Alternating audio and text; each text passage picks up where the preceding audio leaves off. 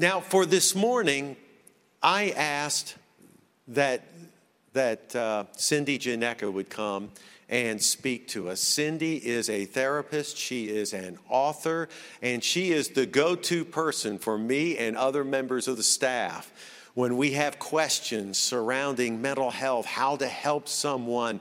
We want references for counselors, therapists that we can refer to. We're always turning to Cindy. She has been a vital part of our church. She's worked with the youth. She and her husband, Daryl, have been with the youth, working there for a long, long time. And y'all have been members, your whole family, members at First Woodway for decades. And so I'm excited to ask her to share with us out of her own experience and also to share what God has taught her through those experiences, because she has a word that I think if you're going through hard times, it's going to be helpful to you. Good news to you. So Cindy, would you come on up, and thank you so much for agreeing to share this morning. We are so glad to have you. Good morning. Am I on? We good? Okay. I'm glad to see this younger group here. That first service, y'all, is all grown-ups. Just all grown-ups. So these are my people, so that's really good. Y'all get the benefit of the fact that I practiced on the first service. So I've kind of whittled it down and kind of did some things that might go better. So I'm super delighted to be here. It's an honor for me to get to be asked to speak on Care Day. This is a day that is very important to me, very special to me. I was able to serve on a committee under the leadership of Dennis Myers, who is a dear friend of mine, when we planned the first Care Day for March 2018. And, you know, the goal and the intention of all of us on that committee and the staff that was so supportive of that was to just engage people in conversation within our church about emotional and mental health. Our church has always just done a fabulous job of helping us grow in our faith and challenging us and holding us accountable. We've even kind of gotten on the physical health bandwagon too, with the gym and everything that we've got going on over there in the MAC. Pickleball is a big thing, I hear. I haven't yet played it. But we also really need to keep working to make emotional and mental health part of our ongoing conversation. Because like these other areas of our life, our spiritual health, our physical health, our mental health affects everything that we do. It affects our physical health. It affects our spiritual health. It impacts the decisions that we make, you know, the choices that we make. It impacts our relationships, as you know. So it's really important. And I think our church and our culture has come a long way in the last decade of trying to make this, you know, a little bit more of the conversation. But it's something that our church wants to continue to work on. And that's what Care Day is about. And I am a professional counselor, worked with the youth for 28 years. Love youth. Love you guys. And that is where my heart is. And I have kids of my own. They're grown now. Last one left the nest this year. But I want you to know that even though I have this experience and my heart is in ministry, I personally have still really struggled with mental health. I've struggled with depression for various periods of my life, anxiety. I grew up in a family that my two brothers struggled for decades with drugs. And as many of y'all know, that even if you're not the person in the family in the identified crisis, it's a crisis for the whole family. And so for many, many years, and that's the environment that I grew up. I didn't want to cause my parents problems. I didn't want to tell them that I was hurting. And so I kind of came through that as well. So there's just a lot of things. And also my own kids have really struggled at times with mental health. Because I speak and I write books, I always check with my kids first before I include, I don't name them in my books, but I'll, ask, can I talk about this situation that we went through or that you went through? And if I speak on something, I always, kind of get their permission first as well. So because I was coming today to speak to their church, to their people where they grew up, I did kind of make the rounds again, called them all, talked to them and said, would you be okay if I just reference that I've struggled, that y'all have struggled, and unanimously, all of my kids were like, Mom, absolutely. Anything that helps anyone, of course you can share it. And then my one son said something I thought that really blessed me. And he said, Mom, if I wasn't okay with you sharing that I struggled, wouldn't that completely contradict the whole purpose of Care Day, that we all struggle? And I was like, yes, that's exactly right. So I was so grateful for that, and grateful that my kids get it. They realize that we all struggle.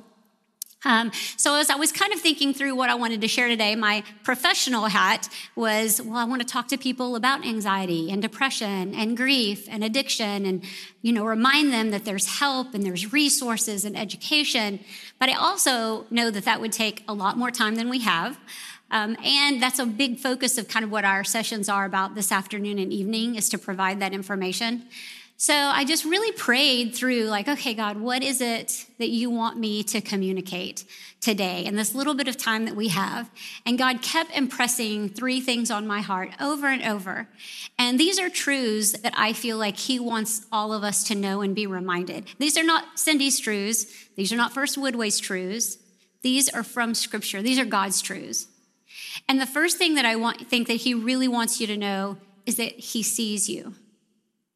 God sees you. And I don't know if not all of y'all probably, but some of y'all probably have not wanted to be seen. I don't know if you're coming in late to something like class, the professor, don't want to be seen. But also just not want to be seen. Sit in the back, Or I know when I was going through cancer, there were times I wouldn't come to church. It wasn't because I wasn't physically able. It was just I didn't want to be seen. And I think there's times that we don't want to be seen, or we want to be seen, but we feel like no one sees us. But God always sees you. He sees you. He knows your heart, and he knows what you need. You are never alone, and you are never unseen by the God who created you. Jesus' ministry was all about seeing people. Okay, he was all about helping people in ways that they didn't even realize they needed help.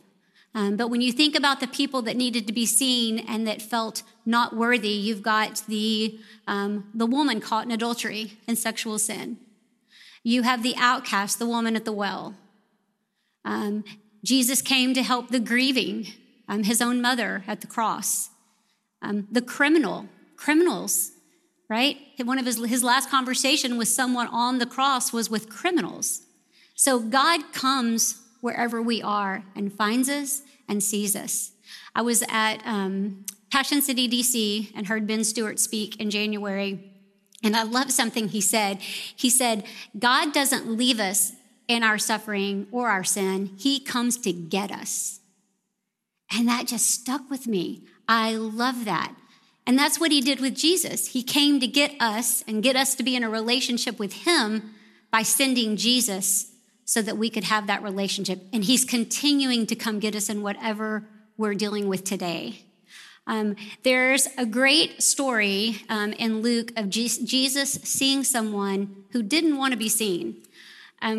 We went to Israel a year ago today. We were actually in Israel. And one of my favorite things that we saw was this chapel in the town of Magdala, right on the shores of the Sea of Galilee. And on the bottom level of that chapel is called the Encounter Chapel. And it's amazing. It's got this first century floor. Those are literally the floors of the Magdala marketplace back in the day of Jesus. Super cool. But when you walk in that chapel, you don't even notice the floors. You're just captivated by this beautiful painting that's almost the entire length of the space. And it is a wonderful depiction of Jesus' encounter with someone who needed to be seen. It's in Luke chapter 8. And it says, as Jesus was on his way to perform another miracle, the crowds almost crushed him. And a woman was there who had been subject to bleeding for 12 years, but no one could heal her. She came up behind him and touched the edge of his cloak, and immediately her bleeding stopped. So you've got a lady who's bleeding for 12 years and was desperate for help. It said nobody could heal her. It didn't say her one family doctor couldn't heal her. Like, nobody could heal her. And if you're familiar with kind of the culture at that time, someone who is afflicted with a physical ailment, especially chronically like that, it was often associated with them living in sin. So people would judge her and think, well, you're living sinfully. That's why you're struggling with this ailment, which we know is not true, and we know that's not what Jesus said. But that's how people were treated, as outcasts. So she desperately needed help and healing. And she was so desperate for it that if you looked at that picture, she's down on the ground level to touch Jesus' garment. She's not walking through the crowd like trying to get to him. She doesn't even want to be seen. She's crawling on the ground, and she just touches the edge of his garment. And that's amazing because she pursued Jesus. It's like Art said, and all the conversation we have this morning, this afternoon, about mental health and emotional health, Jesus is ultimately the answer. And she knew that, and she pursued him. But that's the great thing about this is that's not where the story ends. If you go on, Jesus says, "Who touched me?" Jesus asked. And when they all denied it, Peter said, "Master, the people are crowding around and pressing against you." Like, what a silly question.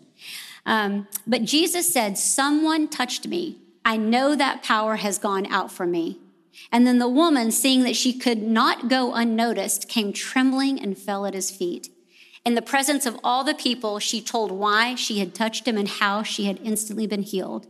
And then he said to her, "Daughter, your faith has healed you. Go in peace." Because see, she just went to Jesus because she wanted to stop bleeding. But Jesus knew her heart and knew her and knew what she needed. And he knew that she also needed emotional healing. She needed peace. And not only that, like he wanted to elevate her, get her up off the ground, and in front of the people, bless her in front of everyone. So he knew how people viewed her, and he wanted to redeem that, and he wanted to take that and lift her up.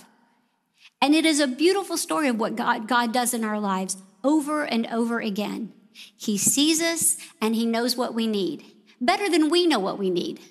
There are so many times we pray that we want something and God knows what we want more. You know, when you're going to college, getting ready to go to college, in college, like, oh God, please help me get in that school. Then you don't get in the school. So you get into another and then you're like, thank you, God, you did not let me into that other school, right? It's like God always knows what we need way better than we know what we need. And that's what Jesus was showing us in this person's life. Another thing that God really wants us to understand is that he is redeeming our pain.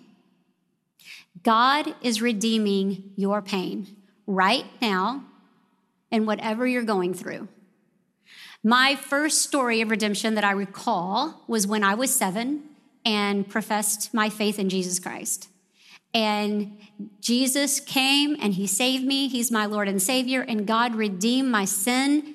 And I'm going to get to spend eternity in heaven, and that is awesome. But God's redeeming in my life was only starting there. Everything I've gone through, every hardship I've gone through in my life, or the ones I've seen my kids go through, God has shown me that he is and will continue to redeem that pain.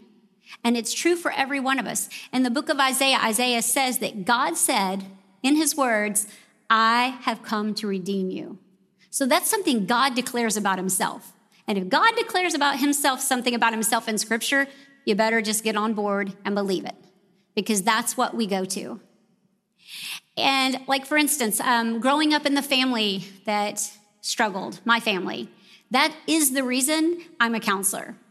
I'm a counselor because I was trying to comprehend what I was dealing with and understand my own emotions. And I am a counselor in particular whose heart is really toward youth, because those were my hardest years. And I wanted to not be seen, and I lived a very lonely life. And part of my life, I had lots of friends, but the struggles were very lonely.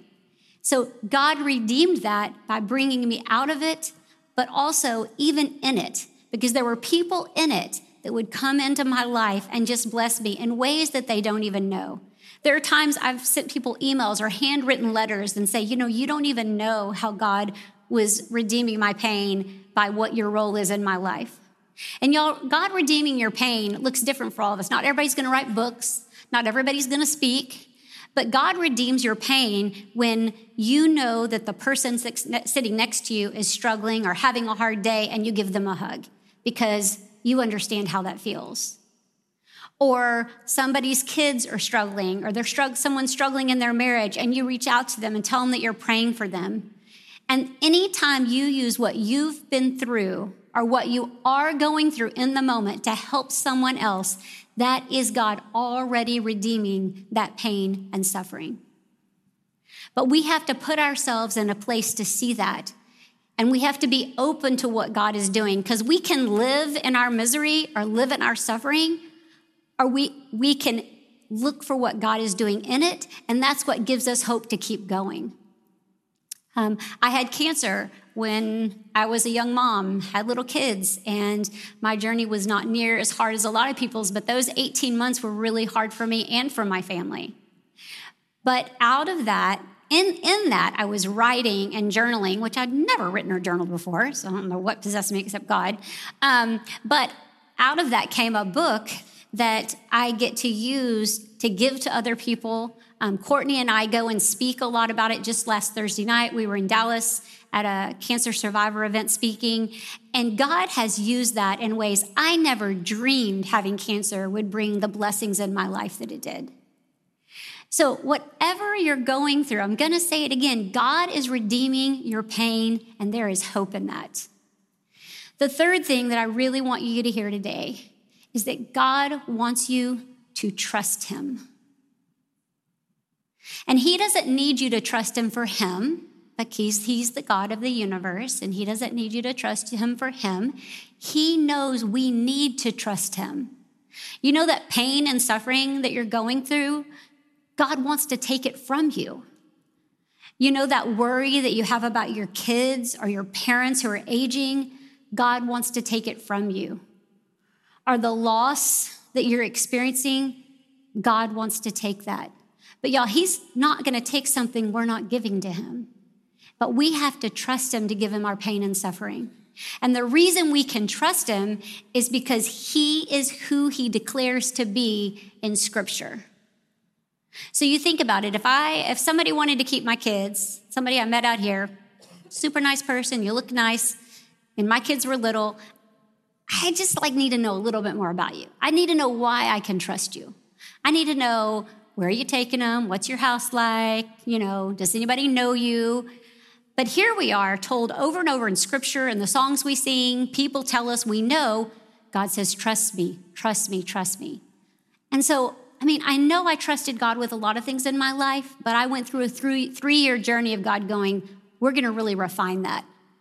I still don't have it down, but boy, what I've learned about trusting God has completely changed me. And I don't overstate that. But what I learned is I trust God because now I know better who he is.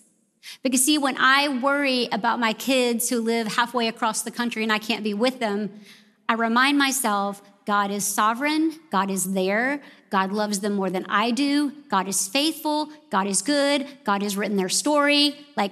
All these things come to my mind about why I can entrust my kids' lives to God. So we have to remember who God is in order to place our trust in him, because that's who wants to hold us and carry our pain. But we have to learn what that looks like in our lives.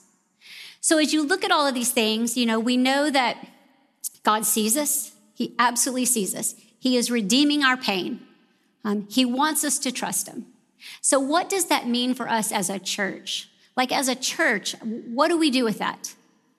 And there's a couple of things. First of all, if we want people to know that God sees them, we need to see them. Because we are God's kingdom on earth. The body of believers is God's kingdom on earth. And we're supposed to be the eyes and the ears and the hands and the feet of Jesus. And so we need to see people. We need to see the people around us that are hurting, somebody that might need a hug. Somebody told me that they visited our church, and it was so wonderful because they had 5 or 6 people say hi to them that didn't even know them. And sometimes we don't say hi to people because we're like, well, I don't know them. Oh, but I know them. What about the person that comes through our doors that doesn't know anybody? So we should be saying hi to everybody. And if our little bulletin, our little piece of paper about Care Day, those statistics, they say 1 in 5 or 6 people are hurting. So if you think about it, if you look at the 2 people in front of you and 2 people behind you and 1 on each side of you, statistically, someone within your arm's reach needs something. It just might be a hi, or hey, would you like to sit here next to me? Or I'm glad you're here today. Or it might be someone that you know that you could send a text to and let them know you're praying for them. But we have to get our eyes ready to see that. We have to ask God to show us how we can help the people around us. And if God is a God of redeeming our pain, then his church needs to be a place for those redemption stories. We need to be creating a safe place for people to come and share their burdens. I grew up in church. My whole family grew up in church, except for my brothers of those period of time. They're doing great now. They're wonderful men. But I will tell you that my mom, I remember her telling me she could never share really her heart and the tragedy going on in our family with her Sunday school class. And I know that was decades ago, and we've come a long way.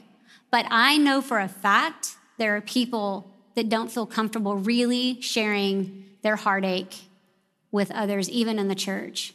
And so we just have to keep kind of trying to find a way to welcome that and make people feel safe and them know that we want to hear that. And one way we encourage people to talk about what God's doing in their life in the middle of their suffering is to share it ourselves of things that God's even done in the past in our suffering, because that gives them hope and that gives them encouragement. The guys from England are here. I don't know where they are, but Dave and Mark are staying at our house, and they were sharing with us the other day about their church back in England, and it was a beautiful story of God redeeming us in our pain and providing that redemption. They were just sharing about the pandemic, who, as we all know, was absolutely crushing for people all over the world, not just here. And they were both telling us that even though there were people individually in their congregation, obviously were suffering, and we all had to kind of try to find new ways to do ministry, just like our church did, that God really used that time as a time of healing in their church, because there were a lot of difficulties their church was facing. And so they needed to kind of all go out and just have some time for God to speak to them and heal them. And I thought, wow, the worldwide pandemic, thousands and thousands and thousands of lives are lost, yet Dave and Mark were able to see in the time how God was using that and redeeming that suffering for good in their church. And that is going to continue, but we have to share those stories. But that's an example of them sharing that story was so encouraging to me to hear. And then if we want people to trust God and we want to direct people to look to God, we need to be representing that to our fellow members of church, okay? Because we want people to know that God is faithful and God is good and God loves them and you can trust him with whatever you're going through. But sometimes we are the face of Jesus in their lives. And so we need to be able to be that person of compassion and that person of love and that person that reaches out. You know, the Bible says, don't grow weary of doing good. And I think that's really interesting, because how many times have we been, okay, well, I've already invited them to 737 and they haven't come. Or, well, I've told them we miss them in life group, but they're still not coming. Well, you know what? We need to invite them again. We need to tell them again. We need to reach out again. We need to take another meal if they're still hurting. Don't grow tired of doing good. The other thing that Paul tells us is that we need to carry one another's burdens, because that's how we fulfill the law of Christ. But there's two sides to that. We need to be willing to come alongside someone and help carry their burdens. But we also know the people that are burdened. We need you to let us know how we can help you. So think about this. When you let us know what you need, people in your church, in your Sunday school, in your group, if you will let us know what you need and we can come alongside you, you're helping us fulfill the law of Christ. That's amazing. You're not being a burden, You're not draining us. Like, you're helping us fulfill the law of Christ. The bottom line in that, y'all, is we got to take turns. Super basic concept. We have to take turns. There's going to be times we're in the place of hurting and need help. And then there's the times that we need to be in the place of helping. And you got people that are hurting and still help. But we should always at least be doing one of the other. If this is your season of rest and peace, then you need to be looking around and seeing who might need a hug, or who might need a meal, or who might be walking in and looking, don't know where to sit. Go sit by them, right? You can have them come sit by you, but better yet, just get up and leave your people and go sit by them if they're already seated. We need our eyes to be focused on seeing people, and we need people to look at us and know that we are reflecting the God of the universe who loves them and cares for them, and we are just one vessel through which he is expressing his love. So I want you to think about that, okay? We are a church. Y'all, we are a fellowship of brokenness. Every one of us sins. Every one of us has faced hard times, and we will again. Jesus says that in Scripture. As followers of him, we are going to continue to suffer. So we are a fellowship of brokenness, but we are a fellowship of the redeemed. Okay? What God has done in the past and what God is doing right now. And let's continue to work to be that fellowship of being an expression of God's faithfulness in people's lives and pointing them to him so they know they can trust him. Let's pray. Dear Heavenly Father, we are so thankful that you are who you claim to be through Scripture, through the life of Christ. God, we need you, and we are so grateful that you are Lord, that you are sovereign, that you are good, that you are compassionate, that you're our healer and you are our refuge. Lord, we know we will spend the rest of our lives trying to comprehend the full picture of who you are, but thank you for what you have revealed to us. And I just pray for our church, Lord. I know we are trying to learn how to better minister to one another and serve each other and love each other. So just please show each of us our small part in that, because it is the whole body, Lord, everyone coming together that is the picture of your love and your expression of your love. So thank you for this day. Thank you for Care Day and the groups and just helping us continue this incredibly important conversation. We love you. In Jesus' name, amen.